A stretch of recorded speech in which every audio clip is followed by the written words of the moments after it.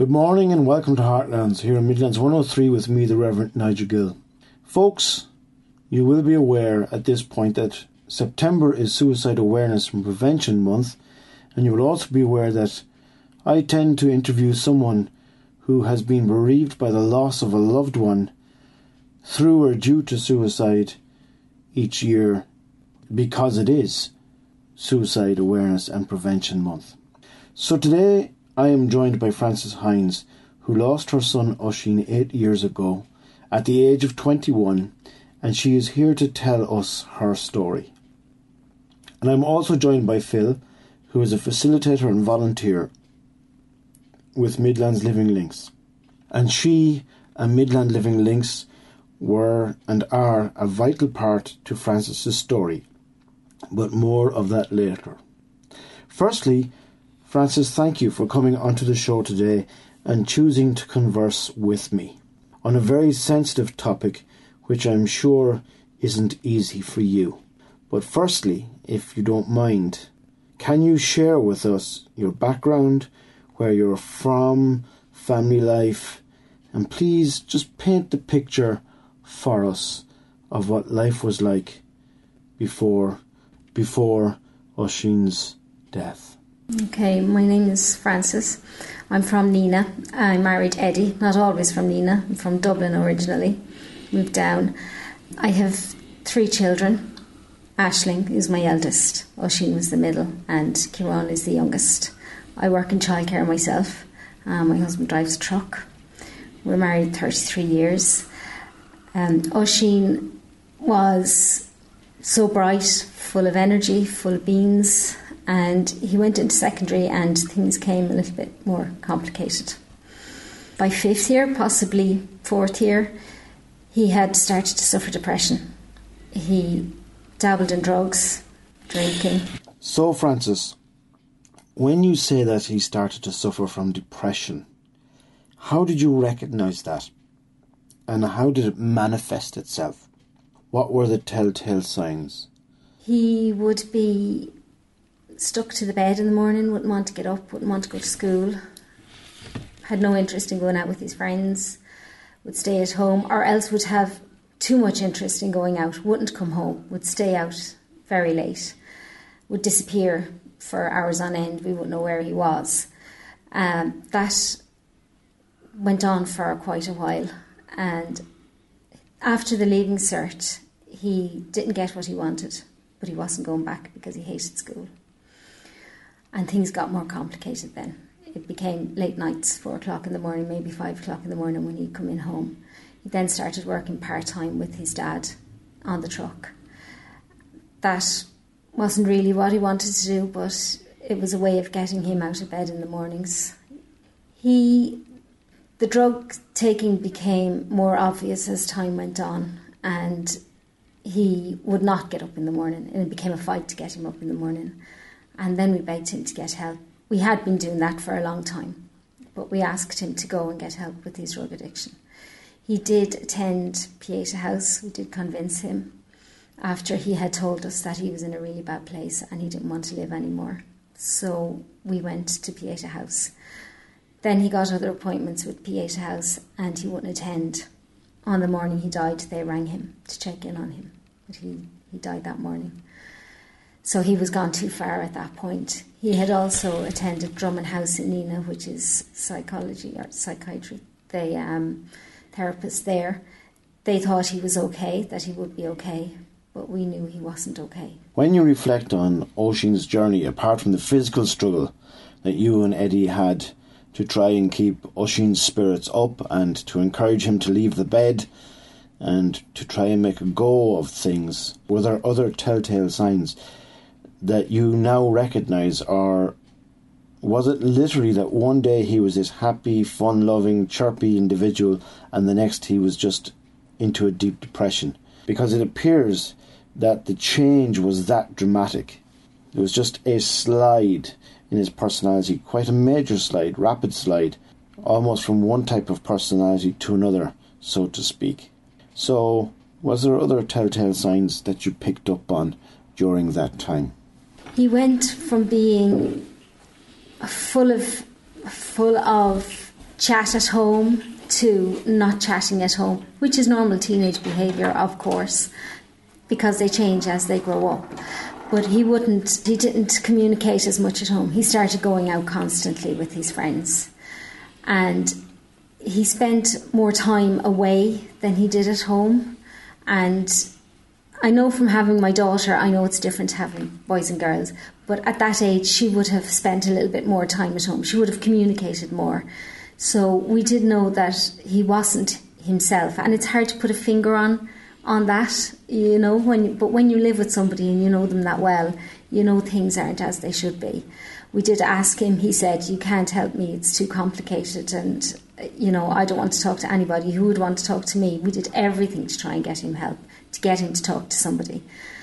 But he just didn't feel it in himself that he could talk to anybody. Okay, so he went into a place of real isolation within himself then? Within himself, not with his peers. With his peers, he was the life and soul of the party. But within himself, he changed completely. So, you were saying Oisín had gone through and you had brought him to various different places and programs, etc. But behind it all was that continuous knowledge or mindset to him that no one could help him. Or would you say that would be reflective of those times? Yes, I really do think that he felt in himself that he couldn't be helped. Why? I don't know. Asked him why. He couldn't really answer that question himself. When we did get him help, it was there, what will I say? What do I say? It was like he couldn't bring himself to know what to say to somebody. When he attended Pieta House, he said it went really well, but he was good at that point. He was off the drugs at that point. He was doing really well. And then it slid again. He went back on the drugs again about a month before he died, which he had kept really well hidden until maybe a few weeks before, and we suspected. And then he died a few weeks after that. Midlands 103. Welcome back to Heartlands here at Midlands 103 with me, the Reverend Nigel Gill.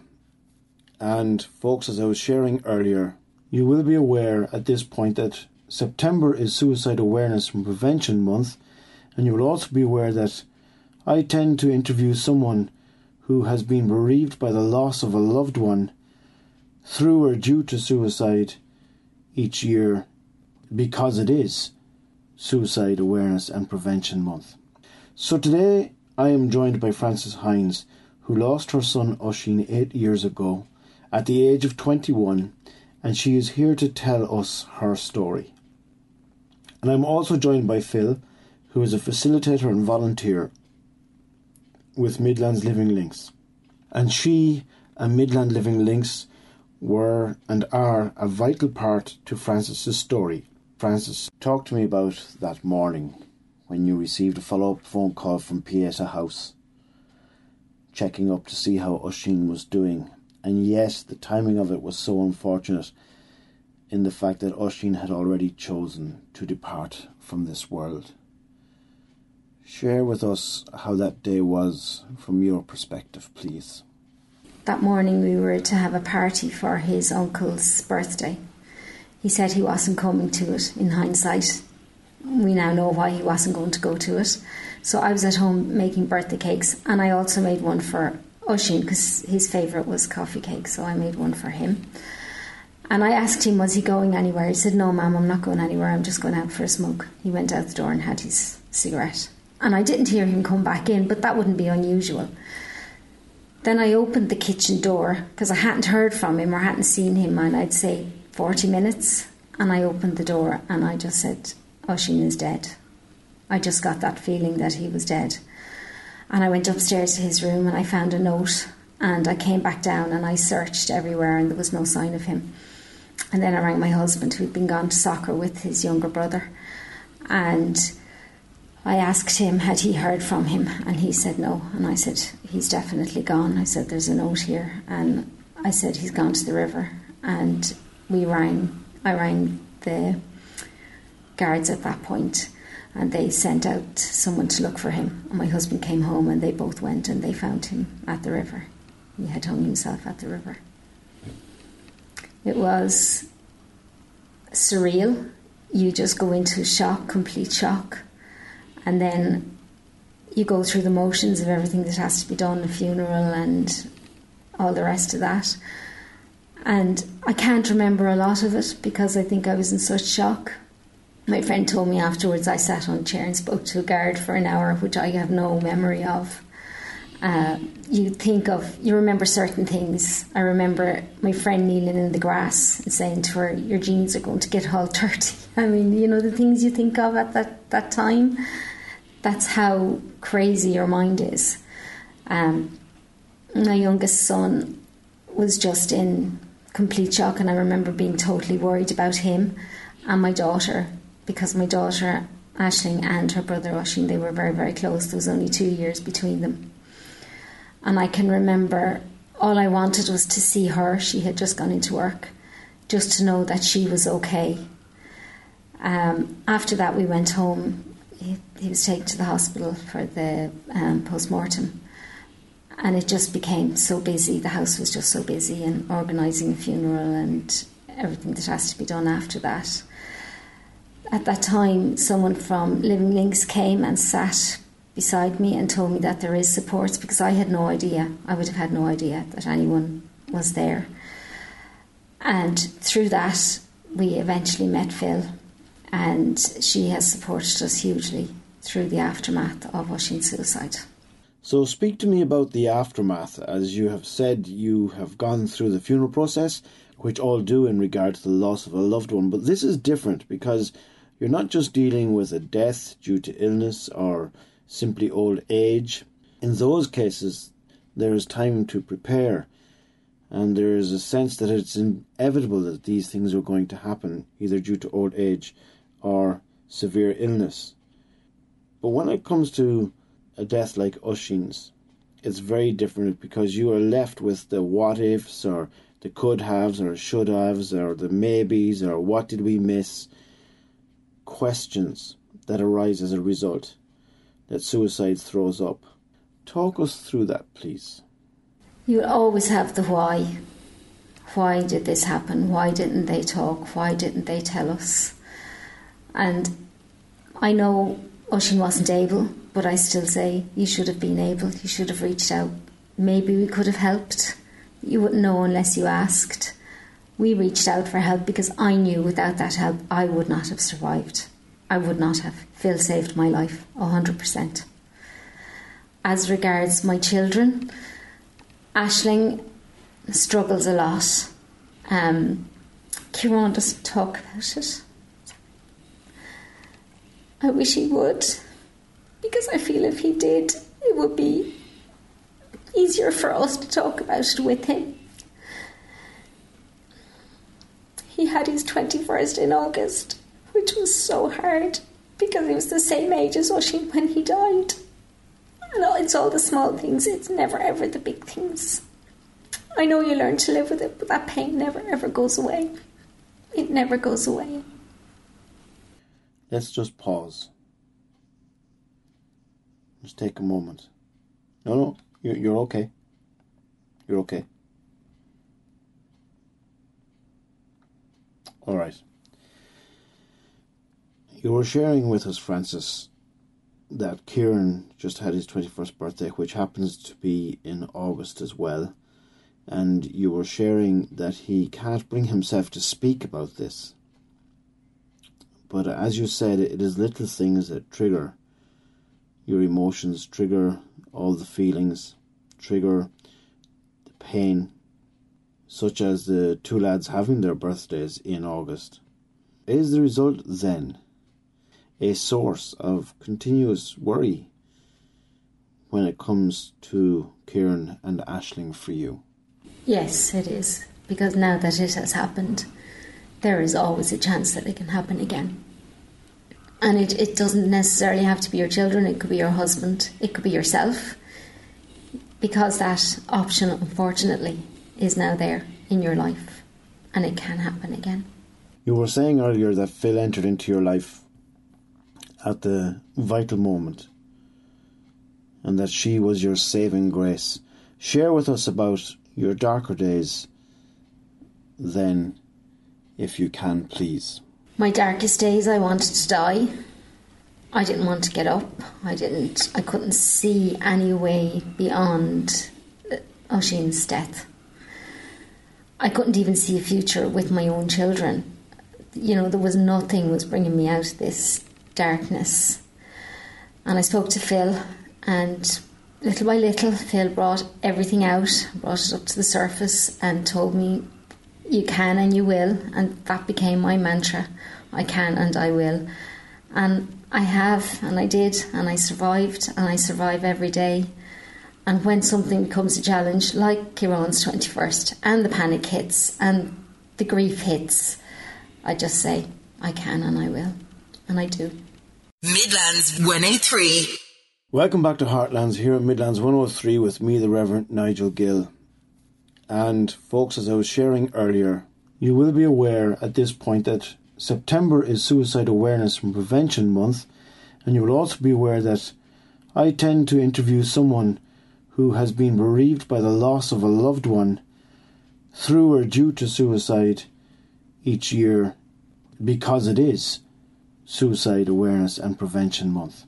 So today I am joined by Frances Hynes, who lost her son Oisín 8 years ago at the age of 21, and she is here to tell us her story. And I'm also joined by Phil, who is a facilitator and volunteer with Midlands Living Links. And she and Midland Living Links were and are a vital part to Frances's story. So Frances, in light of all that you have shared, what gives you hope these days? My children, my grandchildren, a sunny morning, a bird singing, because for a long time you don't hear the bird singing. So when you do, you just say, yes, I'm alive, I'm in the world, I can hear the birds sing. That gives you hope. Again, it's the small things. When you consider Oisín's journey and your journey since, what would you say to anyone who is going through the same journey you have? Pick up the phone, meet a friend, talk. Because by talking, we bring it out, we make it less, we share the journey, we share the pain, we make it halved, and you do feel so much better after you have spoken to somebody. It is so important that we reach out and talk. As in, talk about the real things, not just about the weather. Talk about how you are actually feeling. If you feel like you're going to have a panic attack, tell somebody you feel like you're going to have a panic attack. It lessens it, it makes the fear go away.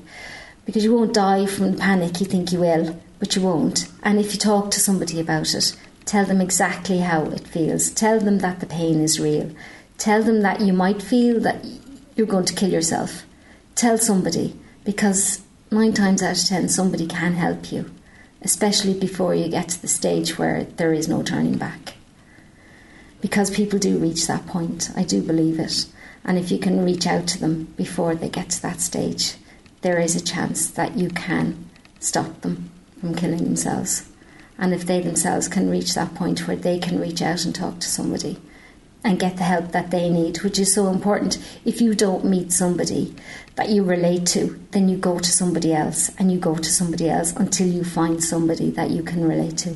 And that is why Living Links is so important, because everyone there that you get to speak to has been bereaved by suicide, as like Phil, your facilitator. They understand what you are going through, so they can relate. For me, speaking to somebody who hasn't been through this, it doesn't relate to me. I can't relate to them because they don't understand what I've been through. They couldn't. I'm not meaning anything bad about it, but they couldn't relate to how I feel.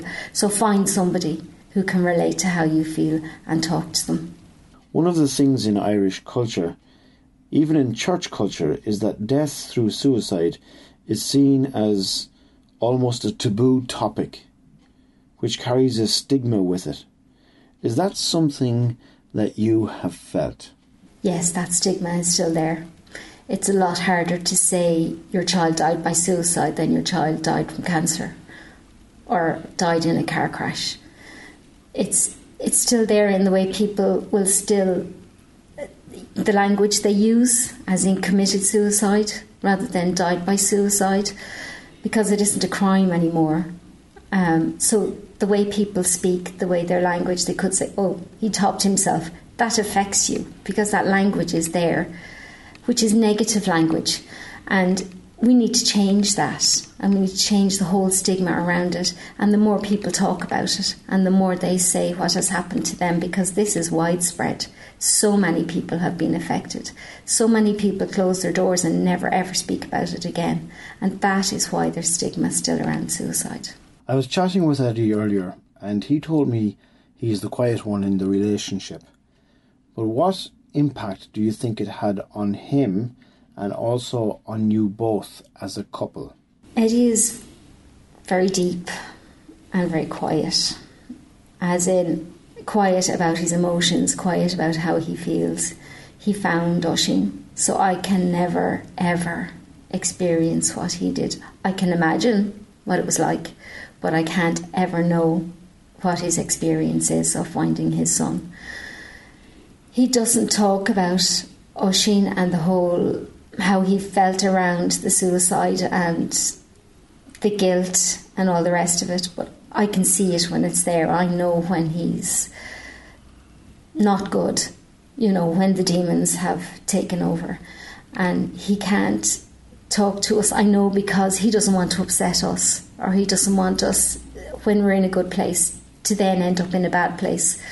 But as I said, we're nearly always in that bad place. It's always there. It's never too far away. But he just can't bring himself to. And that's just how he deals with it. As a couple, yes, that is difficult, because you don't have the one person that you feel you could talk to there to talk to, because they're just not able. He's just not able. I've come to terms with it, because I know he has to do what's right for him at the end of the day, so he can get up in the morning and go about his day and be there for us in the best possible way he can be. In regard to life going forward, you've shared with us what gives you hope in the present, but what are your hopes for in the future?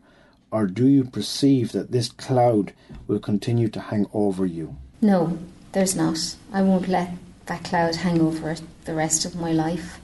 We walk with suicide now. It's beside us. It's a part of our life. It will always be there. It will never go away.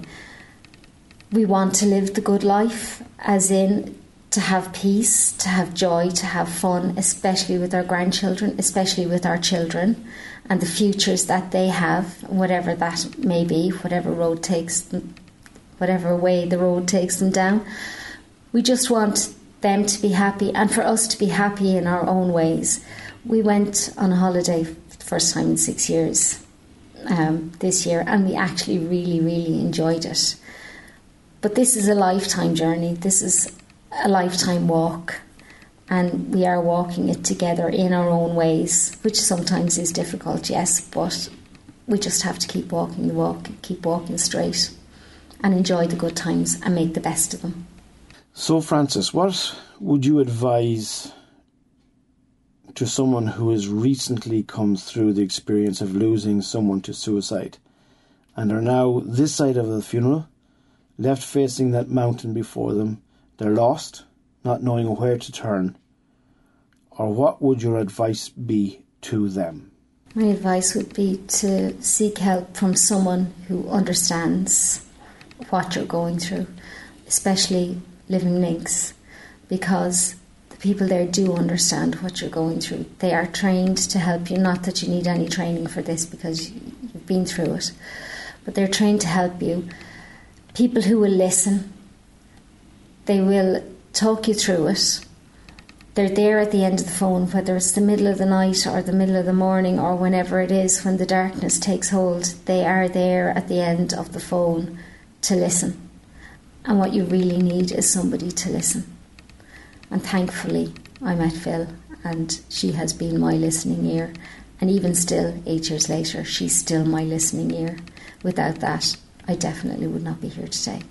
It is beautiful to know that an organisation like Midland Living Links are there to journey with you, and that after 8 years, Phil is still there with you. That the help offered wasn't a momentary thing or a flash in the pan, but it is an actual journeying with you, and that is evident by what you've been sharing with us.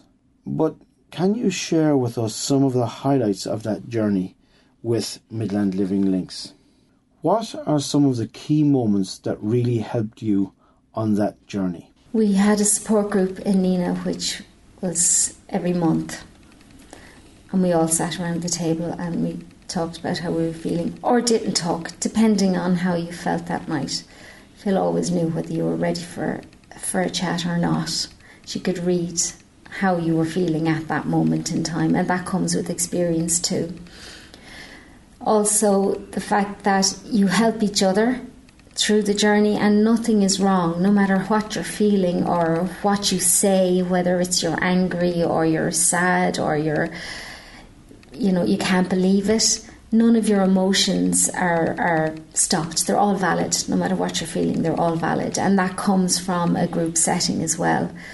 And to have somebody there that can pull that emotion out and work through it and help you work through it and help you work through all the stuff, for want of a better word, that comes with a suicide loss.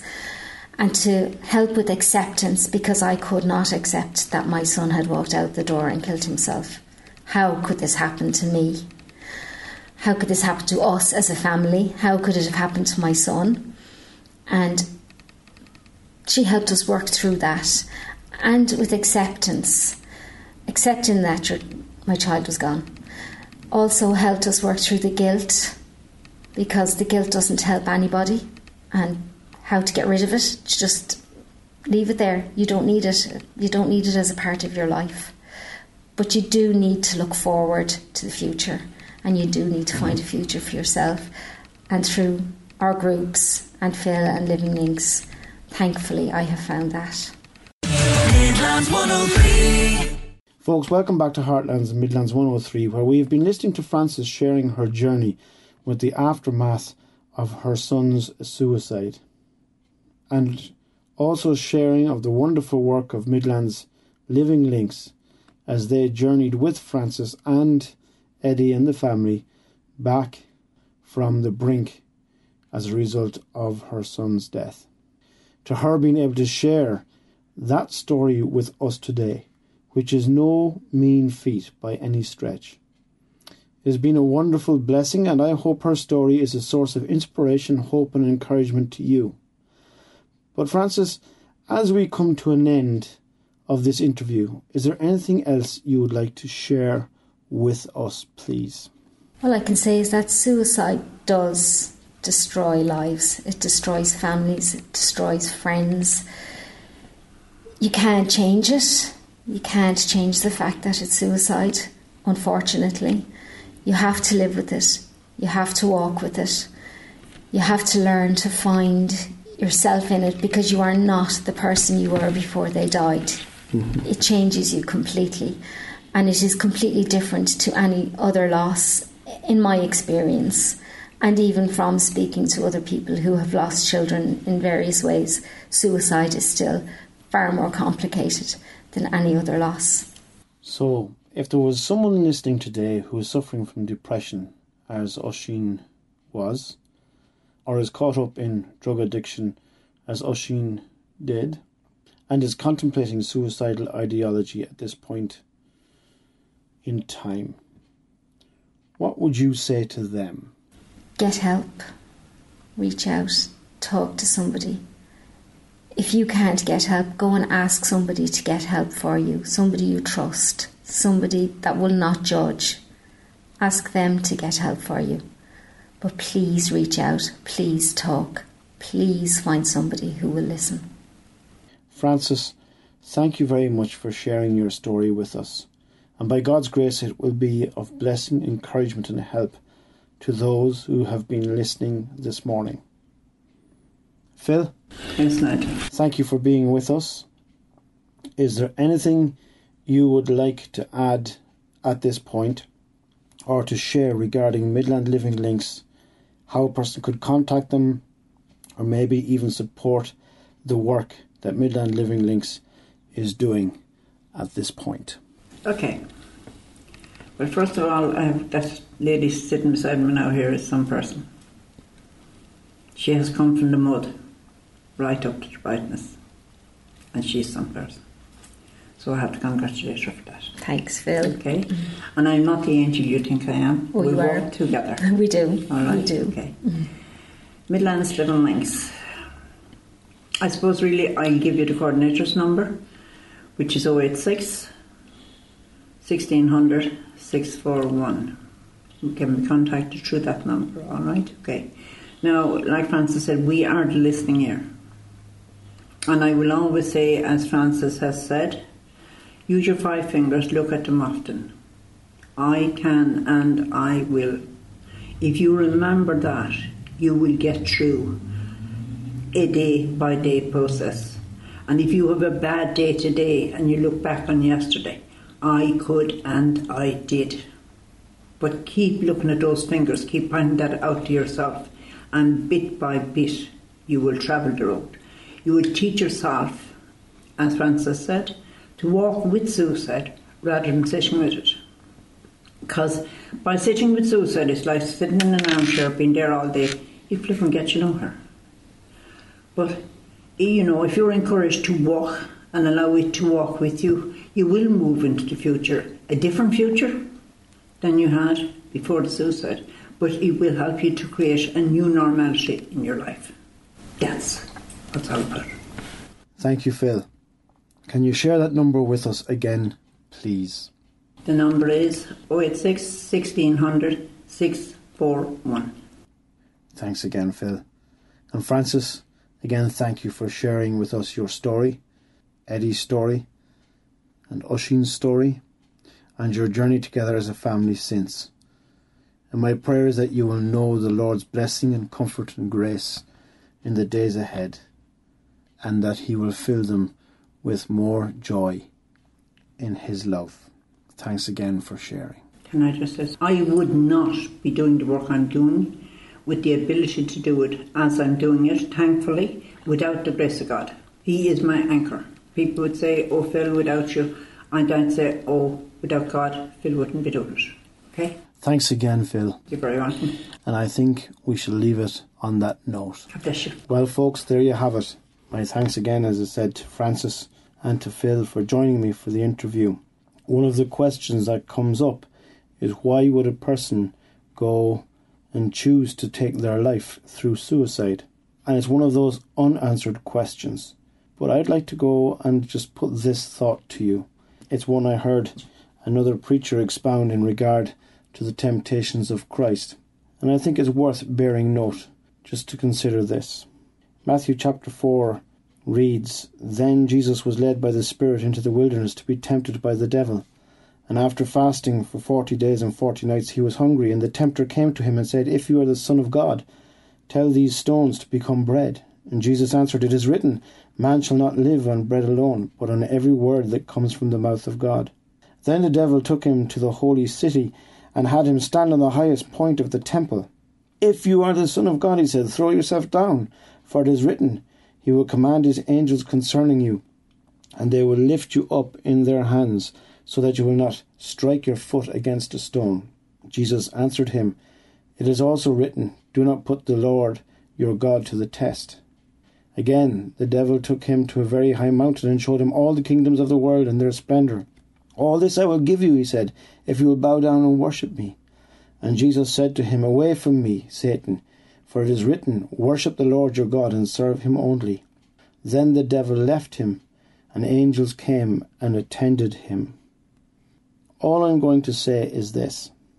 If the Son of God could be tempted to take his own life by throwing himself off the highest part of the temple, even where Scripture has been used as a psychological means for him to engage in the task, just to prove that God would save him, then who are you or I to think that we could not be tempted and led down that same road? I'm not saying it's the answer to the why question, but what I am saying is this: there go all of us, but for the grace of God. Folks, as you've listened to this, if you're someone and you know that you need help, follow what Francis went and said. Reach out, Look for help. The Samaritans are there. Pieta House is there. Midland Living Links is there. Your friends are there. Maybe all it is you need a good friend and a mug of coffee or a mug of tea. And we ministers, pastors, clergy, priests, we're here as well. The key thing is, reach out. God has a plan and a purpose for your life. Your life has meaning. Christ created you to have life and to have it to the full. And that's not an empty promise. That is the truth. And I can testify to that as I have done in times past. So folks, at this point, all that's left for me to say is my thanks again to Phil and to Francis. But till we meet again, may the Lord bless you and keep you, make his face shine upon you, show you grace and turn his face towards you, and give you peace. Amen.